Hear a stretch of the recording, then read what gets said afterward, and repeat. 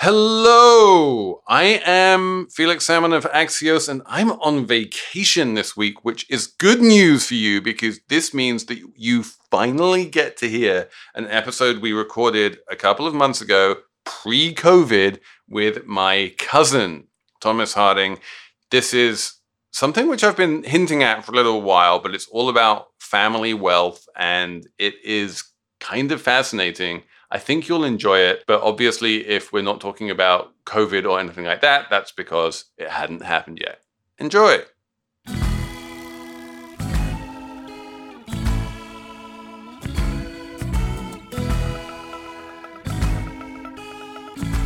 Hello, and welcome to the Salmon Legacy edition of Slate Money, your guide to what is normally the business and finance news of the week. But this week we have a special guest in from the UK, Mr. Thomas Harding. You are my cousin. I am. You have written a book about our family. Yes, it's about the Salmon and Gluckstein family and their businesses, J. Lyons and the tobacco company Salmon and Gluckstein. And the book is named Legacy. And it is available on Amazon, although not from a US publisher yet. We're holding out hope for that. I am Felix Salmon of Axios and also of the Salmon family. I'm joined by Emily Peck of HuffPost, whose own family history we're going to talk a little bit about. Hello. We're joined by Anna Szymanski of Breaking Views, who comes from a long line of farmers. It's very true. And what we're going to do is we're going to talk a little bit about the kind of unique Salmon family structure, which Anna, for one, is having great difficulty getting her brain around. And then we're going to talk a little bit more broadly about this whole concept of inheritance, wealth, and how it drives society. All of that coming up on Slate Money. Hi, this is Dahlia Lithwick, host of Slate's legal podcast, Amicus. If you're listening to this show, you might be interested in Amicus's live show that we're hosting in Washington, D.C. on Tuesday, May the 14th. My colleague, Mark Joseph Stern, and I will be talking to some amazing guests, including Sherrilyn Ifill and a sitting state Supreme Court justice, all about how originalism, a relatively recently invented way of interpreting the Constitution, has taken over the Supreme Court and radically reshaped the law.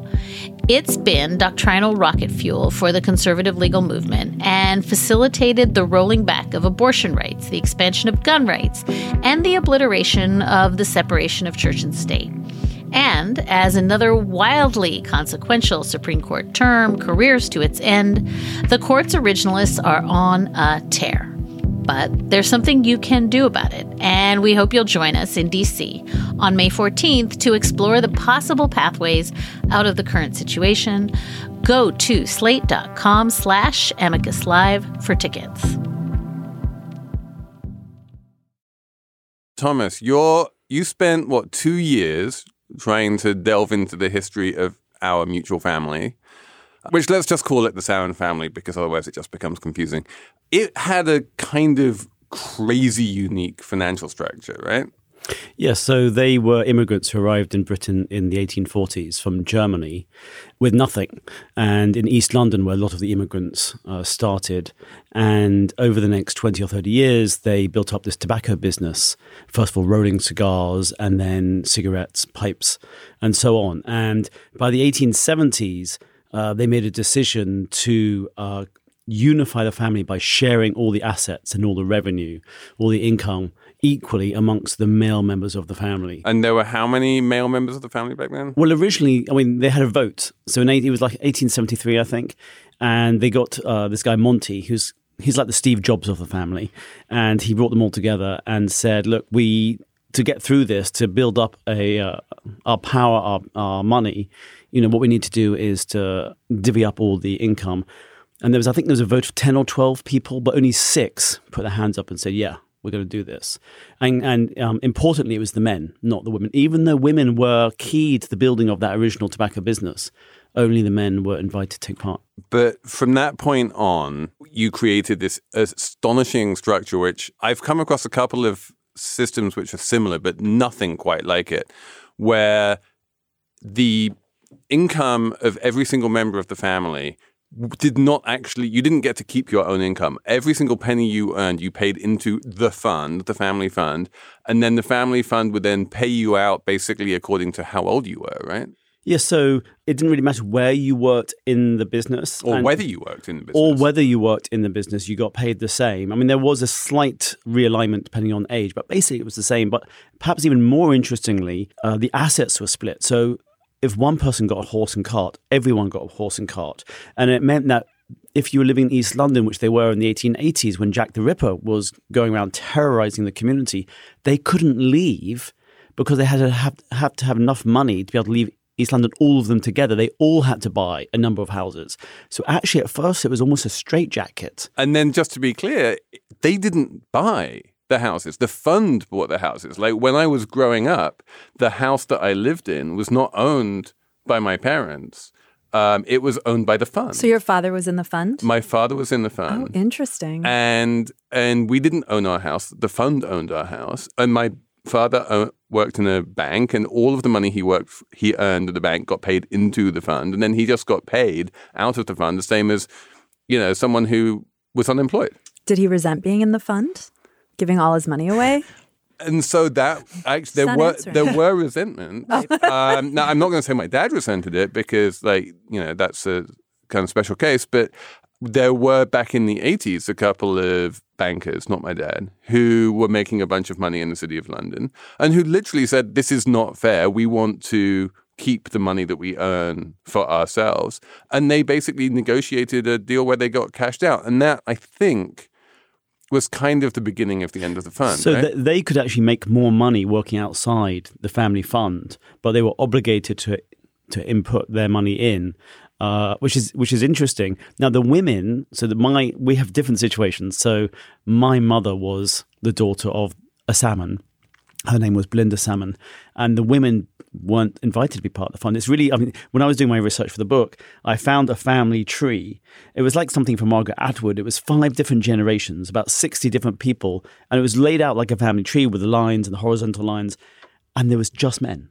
There was no women because it was the members of the fund. It was really strange. And so if you talk to the male family members of the Salmon and Gluckstein empire, the clan, they're pretty positive about the fund, but the women, especially my mother's generation, there's a lot of anger. There's an extraordinary amount of anger. They did get some money when they got married. They got a dowry. But it was managed by either their brother or their father. Come on, that's exactly right. Yeah, I know, it's crazy, right? So your mother would have grown up within the fund's umbrella, but then gets married and is essentially disinherited at that point? It's not really disinherited because there was never an expectation. Also, there's no inheritance. Right. This is the weird thing about it, is that no one ever inherits anything because all of the money just stays in the fund. Why did anyone ever agree to this? Because at the beginning, I think you have to see it. It's interesting. It had different phases. So at the beginning, it was a real unifying mechanism. They were in it together. Well, there was a famous court case. There was a famous court case, which was the original family trauma in the 1870s, where Monty's father, Samuel, was taken to court by his brother and his cousin, saying that Samuel, had stolen an insurance bond from the safety box. And this was in the High Court of London, very public. And Monty, actually, who was 15 at the time, witnessed it. And he was incredibly embarrassed. And during the court case, Samuel said, well, I didn't do that. And also, you, brother-in-law and cousin, one of you sexually abused my teenage daughter. And all of this was out in public, horrendously embarrassing. That's actually that was the catalyst for bringing about this fund. The idea is, we're never going to be in this situation again where we're going to build up a business and have to break it up. And it lasted from 1870 till 1990, which is extraordinary. Apple Card is the perfect cashback rewards credit card. You earn up to 3% daily cash on every purchase every day. That's 3% on your favorite products at Apple, 2% on all other Apple Card with Apple Pay purchases, and 1% on anything you buy with your titanium Apple Card or virtual card number. Visit apple.co/card calculator to see how much you can earn. Apple Card issued by Goldman Sachs Bank USA, Salt Lake City branch. Subject to credit approval. Terms apply. And so there was no way, though, that they could ever, modify it? So, Right. Because it just seems like you have very misaligned incentives here. So it's kind of interesting the way it worked in practice, and the reason why it lasted as long as it did is that very early on in the history of the fund, we sold Salmon and Gluckstein cigarettes to Nabisco, was it? To Imperial Tobacco. Imperial Tobacco, that was it. And that gave us a large chunk of money which sat in the fund. You should explain that Salmon and Gluckstein was the biggest tobacco retailer in Europe, maybe even the world at the time. I mean, they were the Starbucks of tobacconists. So, I mean, they had an enormous amount of money in their disposal. And then in the wake of that, we created a new company called Lions, which was funded a little bit with the Salmon and Gluckstein money, but a lot with just public equity offerings. So we didn't own most of the company, but we've talked about a lot on Slate Money, the dual class share structure. We controlled the company, and we not only controlled the company, but we had all of the senior management positions were basically held by men who were members of the Salmon family. There was two boards. There was the working board, the people who represent the company, and then there was the family board, which always met the day before the working board, and they had all the power. I mean, there was the voting, there was voting shares and non-voting shares, and so the way that the system worked financially was kind of interesting. Is that the Salmon men paid themselves quite generously for running Lions, which was a successful company, and I don't think the salaries were crazy out of line, but they got well paid, and they didn't obviously have to compete with anyone else for those jobs.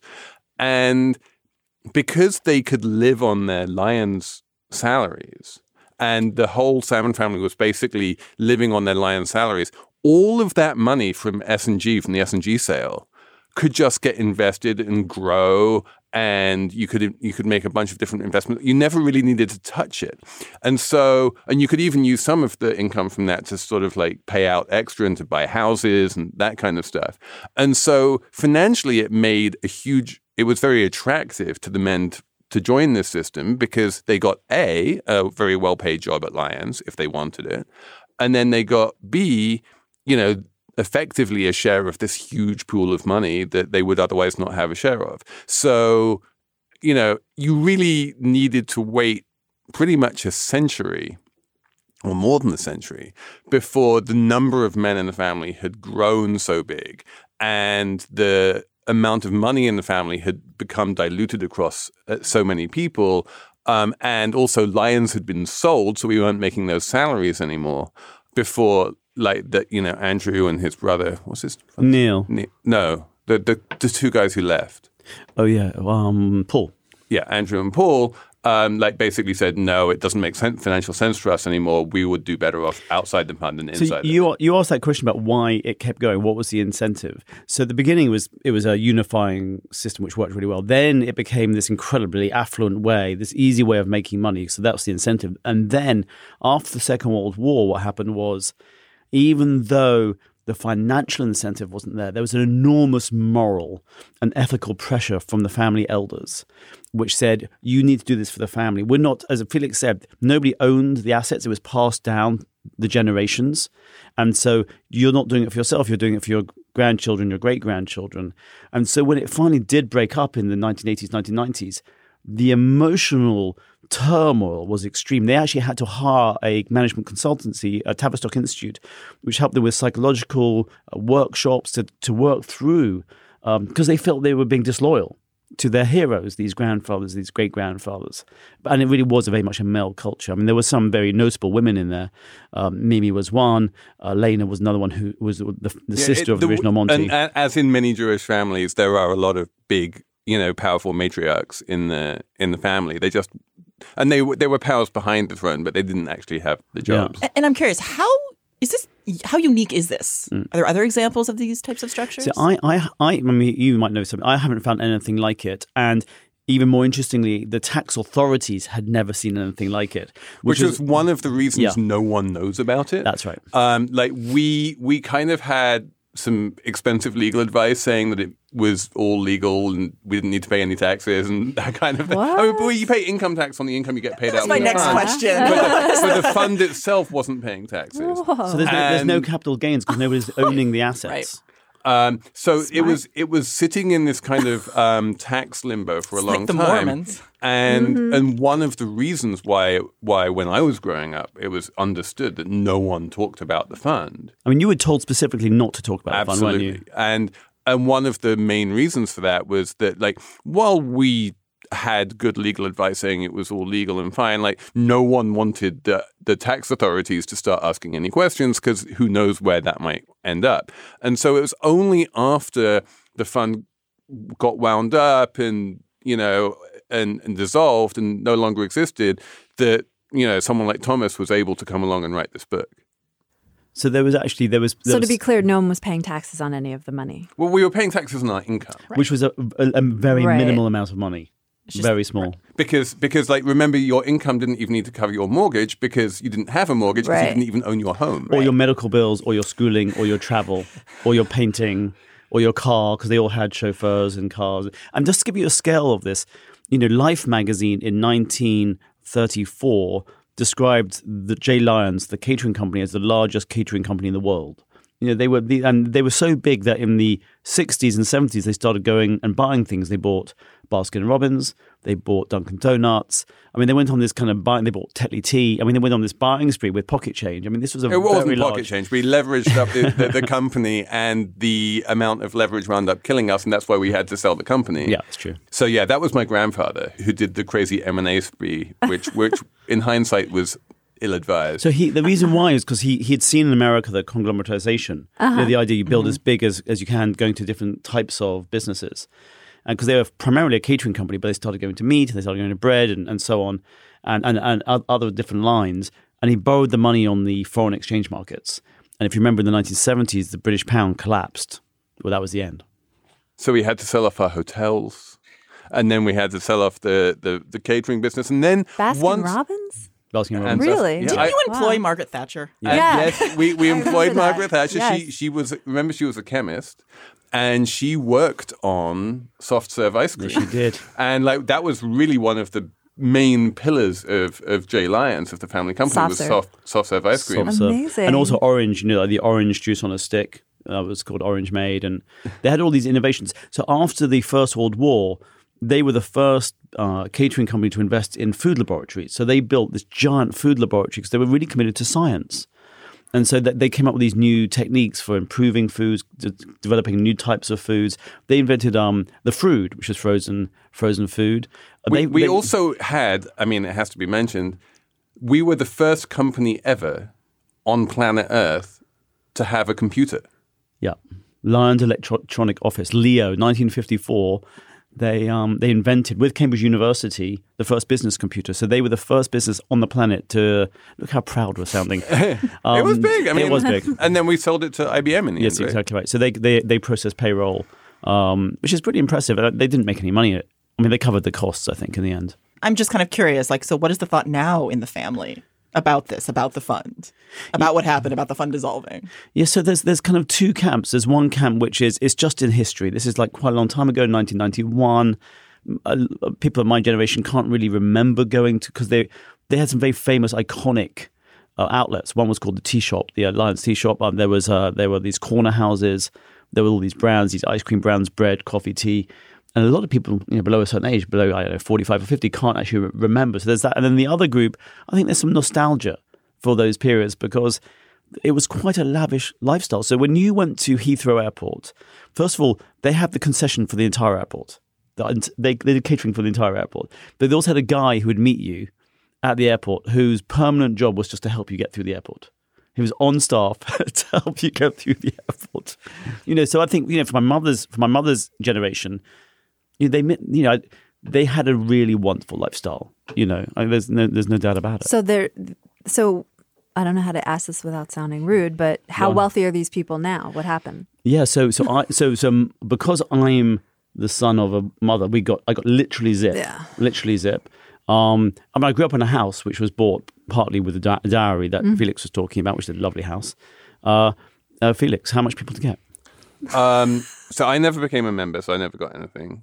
One of the reasons that my father was able to wrap up and dissolve the fund was precisely by saying to all of the other members, look, my son is going to be like the big loser here. I don't feel like a big loser. I feel like I'm perfectly fine. We could talk about that for quite a long time. Does Felix feel like a big loser? Tune in on I was Slate very, Yeah. I did just fine out of my childhood. So the elder generation, their homes and everything wound up continuing to be owned by the fund. They continued to get an income from the fund. Basically, nothing changed for them. Everyone else kind of got cashed out in the sense that they got some cash out of the fund, but then they had to buy their homes from the fund and that kind of thing. And so, they wound up owning their homes rather than. I mean, in terms of raw staying in figures, them. which is what you were asking, about 3 million each is what they got. And there was about 40 or 50 who benefited. And then most importantly, the widows. So one of the things that was always central to the idea of the fund is you took care of the widows and people unable to work, whether through some medical issue or other problem. They always got the same. So it didn't matter whether you actually even worked, you were guaranteed. And that's, of course, a problem from an incentive point of view. So, there are some family members who I know who are always accused of maybe not pulling their weight. And that became actually a cause of tension. And that's when the fund started to dissolve in the 80s and 90s. There was quite a lot of, angry words between people because, one person said, well, I'm working for this really big law firm and you're basically unemployed, but you're being paid the same. How's that fair? All those kind of issues. It's like little mini socialism, communist experiment. So when you ask whether there are any similarities, the closest similarity that really exists that people know about are the kibbutzes in Israel. And they are very different in many, many ways. But that's about as close as it comes. And it's, I guess, not a coincidence that they're both Jewish. I mean, it's like an anarcho-syndicalist is what you're saying. It's like no, but people actually even said, I think Jeffrey Salmon, he described it as almost like a communist experiment. Mm-hmm. Except it's a very posh, like you don't think of no kidding. Communist being, it's communism with chauffeurs. And, That's exactly right. Yeah. It sounds like the right way to do communism, honestly. The original champagne socialism. For the ones who work hard to ensure their crew can always go the extra mile, and the ones who get in early so everyone can go home on time, there's Grainger, offering professional-grade supplies backed by product experts so you can quickly and easily find what you need. Plus, you can count on access to a committed team ready to go the extra mile for you. Call, click Grainger.com, or just stop by. Grainger, for the ones who get it done.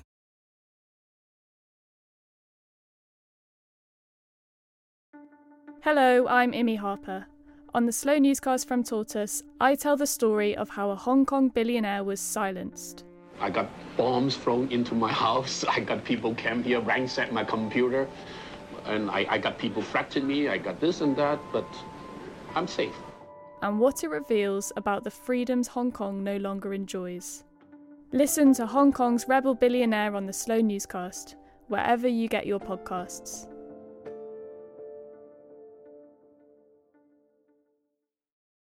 So, Emily. Oh, yes.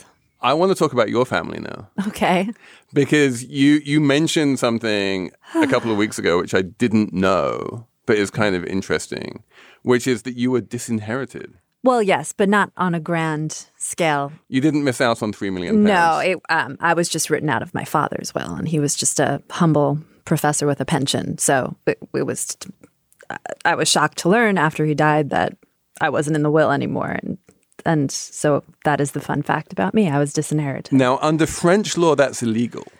Well, I mean, that's a bummer. Why don't they make that illegal in the U.S.? So this is the question which I have, is that why is it generally understood that people will leave their money to their children? And is it a good thing that people leave their money to their children? And should it, in fact, as in France, be illegal not to leave your money to your children? What, as someone who is disinherited, what do you feel about this? I feel that it should not be illegal you should be able to leave your wealth to your child. And there is an expectation, I think, that your parents are going to take care of you on some level. So to be disinherited is kind of shocking, even though by the time my father died, I obviously was making my own money and I didn't need his money or anything like that. It's just, it's a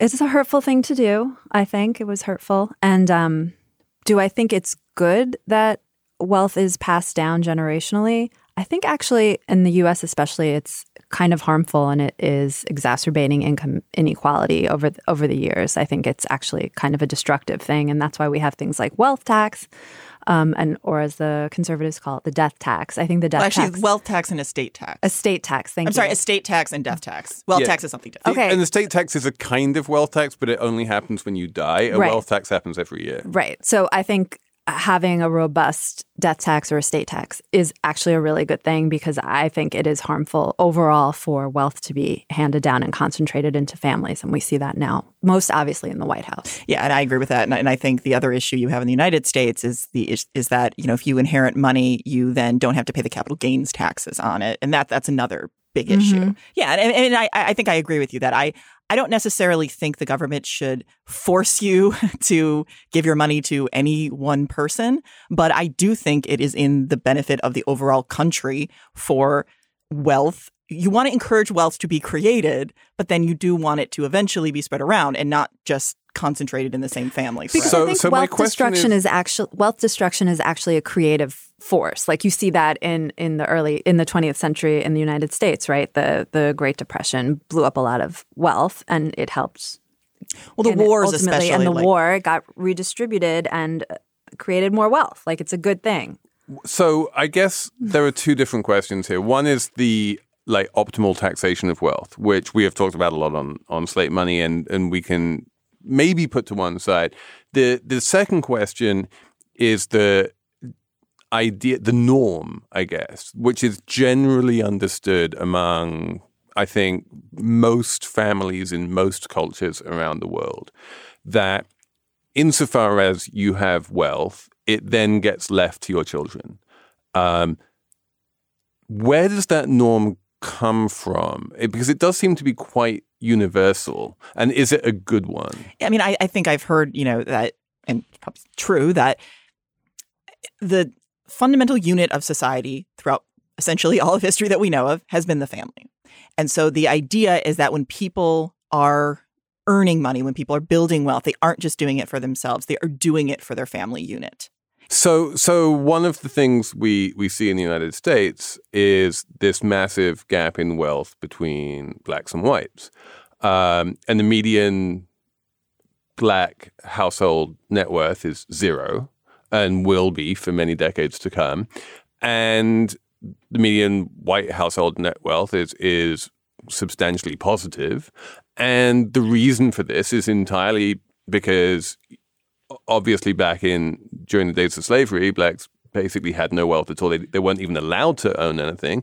And then the dynamics of wealth getting passed down within families rather than across society has meant that there's remained basically no wealth among the majority of black households. There was something else going on, which was that the African Americans were the assets. During the slavery times, they were the foundation rock of the capitalist society. So, one of my family friends ran a bank back in the 19th century, the Barings, where they used to use the asset of the slaves as the collateral to start mortgaging and come up with securities where the slaves themselves were then used on the markets, whether it be not only just in the United States but also in Britain. So, I think you've got to look at the assets themselves and the history of the United States, which is so interesting how it's tied up with human capital. Then you have to ask yourself about, if you're talking about estate tax and death tax or whatever, what about reparations? How do you actually remedy some of those massive asset gaps on the back of what was slavery in this country? Well, and interestingly, I believe that there were slaveholders who were slaveholders were paid out, I believe also in the UK, for the value of their slaves. But there were never reparations to the actual slaves. So in 1833 in Britain, it's different in America. Right. But in 1833, abolition took place in Britain, and the compromise, because the debate about abolition was going on for 10, 20 years. It started in 1807 with the first Abolition Act, then 1833 in Britain, where slavery was abolished.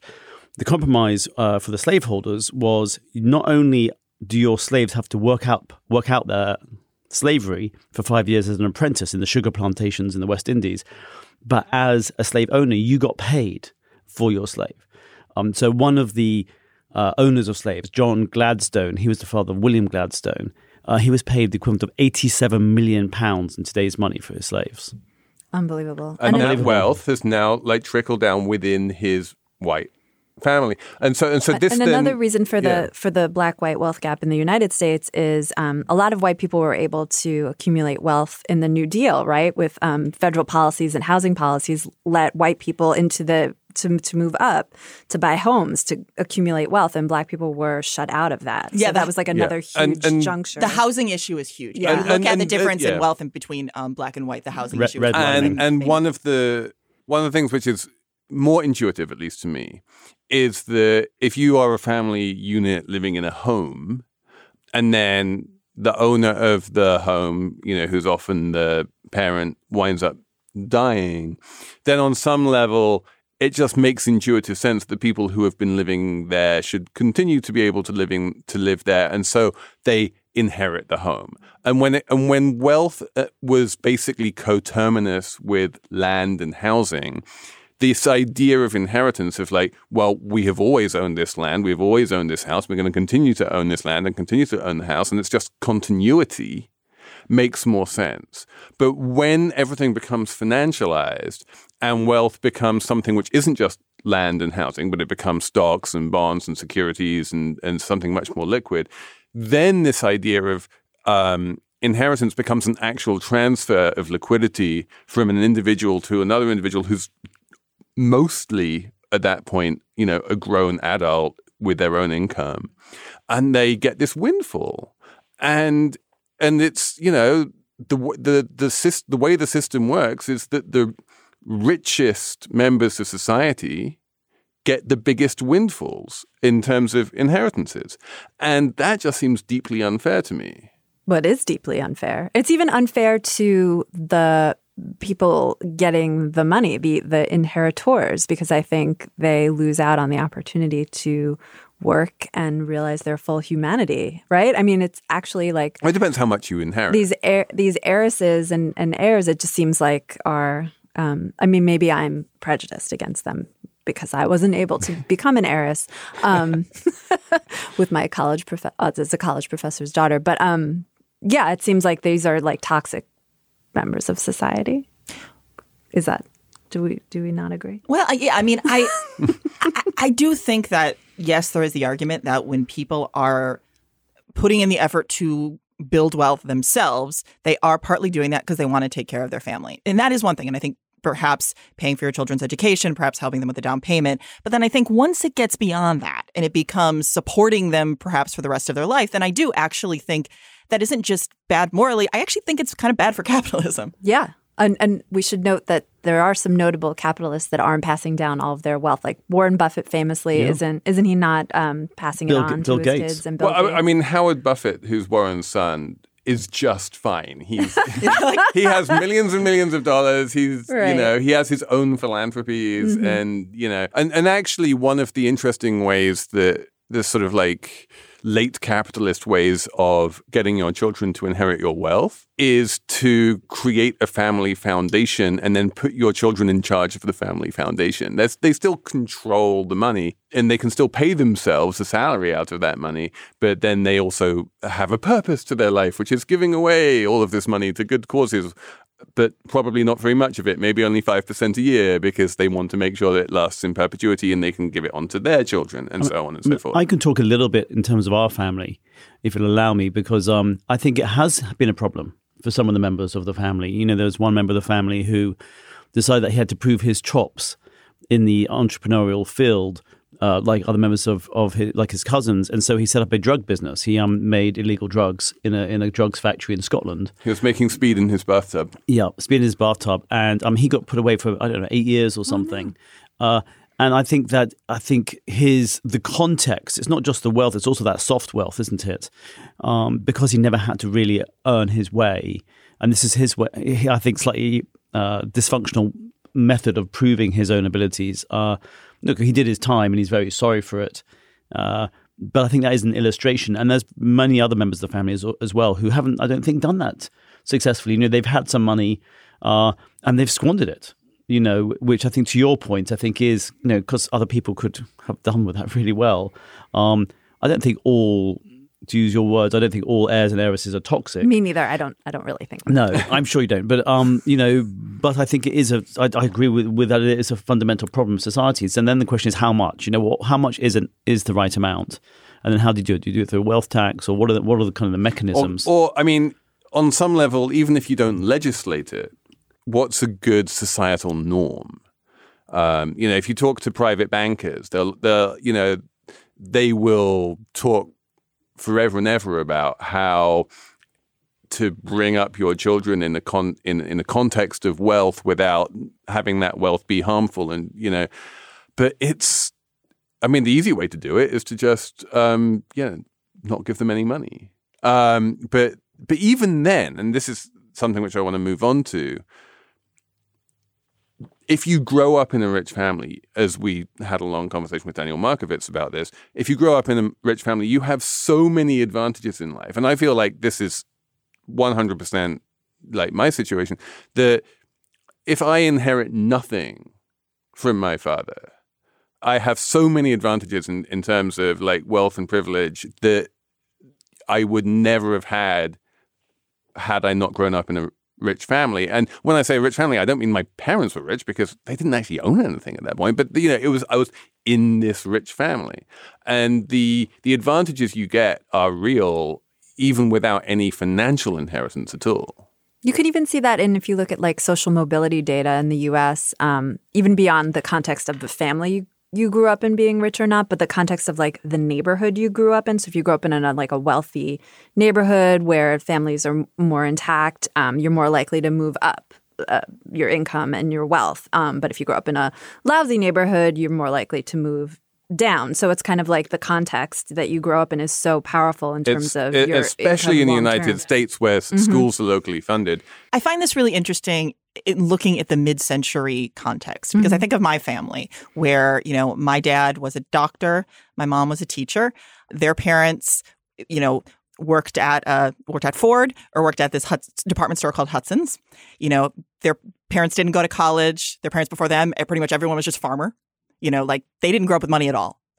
But they were able to really move up. And I think the reason is because of the time that they grew up in. There was a time where they had access to very good schools. My dad was able to put himself through medical school by painting houses. The types of things that you could do at that time, if you were white, they're the type of things that at almost no other period in history were possible. Right. The circumstance of the family you grew up in affords you the privileges long term and determines like your trajectory, whether you inherit the wealth or not. That's the typical situation. And there was this bubble, post-war bubble here in the U.S. at least, where you could like bust out of that at least where there was social mobility. Yeah. So so a lot of people are saying because of the shift since the mid-century where people could go up in social mobility, and if that has stopped, and if there is a change, which is what we've just been talking about, some kind of mechanism to stop, how do you deal with the inevitable backlash, the political backlash of angry people who said, this is what we expected. We expect that we could work. We could give our money to our children. And now we can't. How does society deal with that as a transition? So let's talk about the social mobility aspect of it and the fairness aspect of it, especially when, to take the extreme example, you get couples like Jared Kushner and Ivanka Trump, who, both of them in their own rights are, well, Kushner's probably a billionaire in his own right. Ivanka's worth probably hundreds of millions. And they got that wealth entirely by being born into a rich family. And now they're sitting in the White House making public policy for everyone else. And there's something, and they're entirely unelected.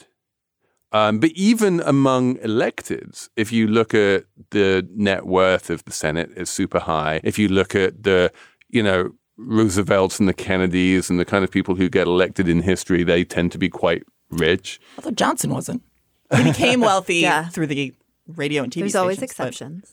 Yeah, I mean, there are people who are not super rich when they become elected, but the rich are overrepresented.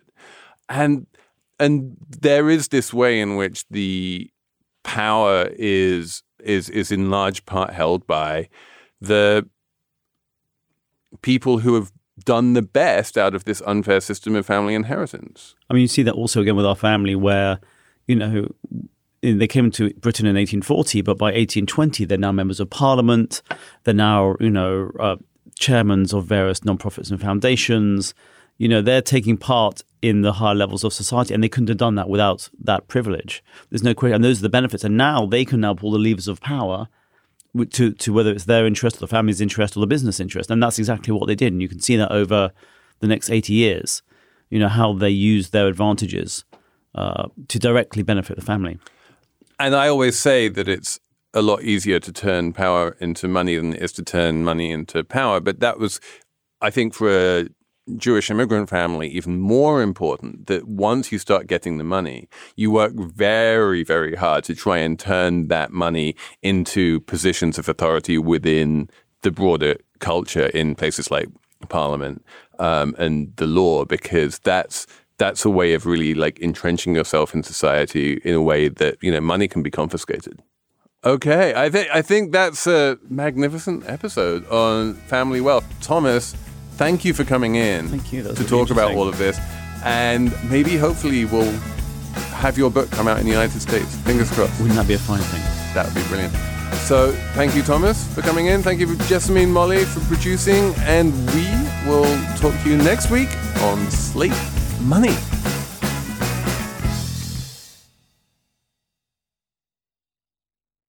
Step into the world of power, loyalty, and luck. I'm gonna make him an offer he can't refuse. With family, cannolis, and spins mean everything. Now, you wanna get mixed up in the family business. Introducing The Godfather at ChumbaCasino.com. Test your luck in the shadowy world of The Godfather slot. Someday, I will call upon you to do a service for me. Play The Godfather, now at ChumbaCasino.com. Welcome to the family. No purchase necessary. VGW Group. Void where prohibited by law. 18+. Terms and conditions apply.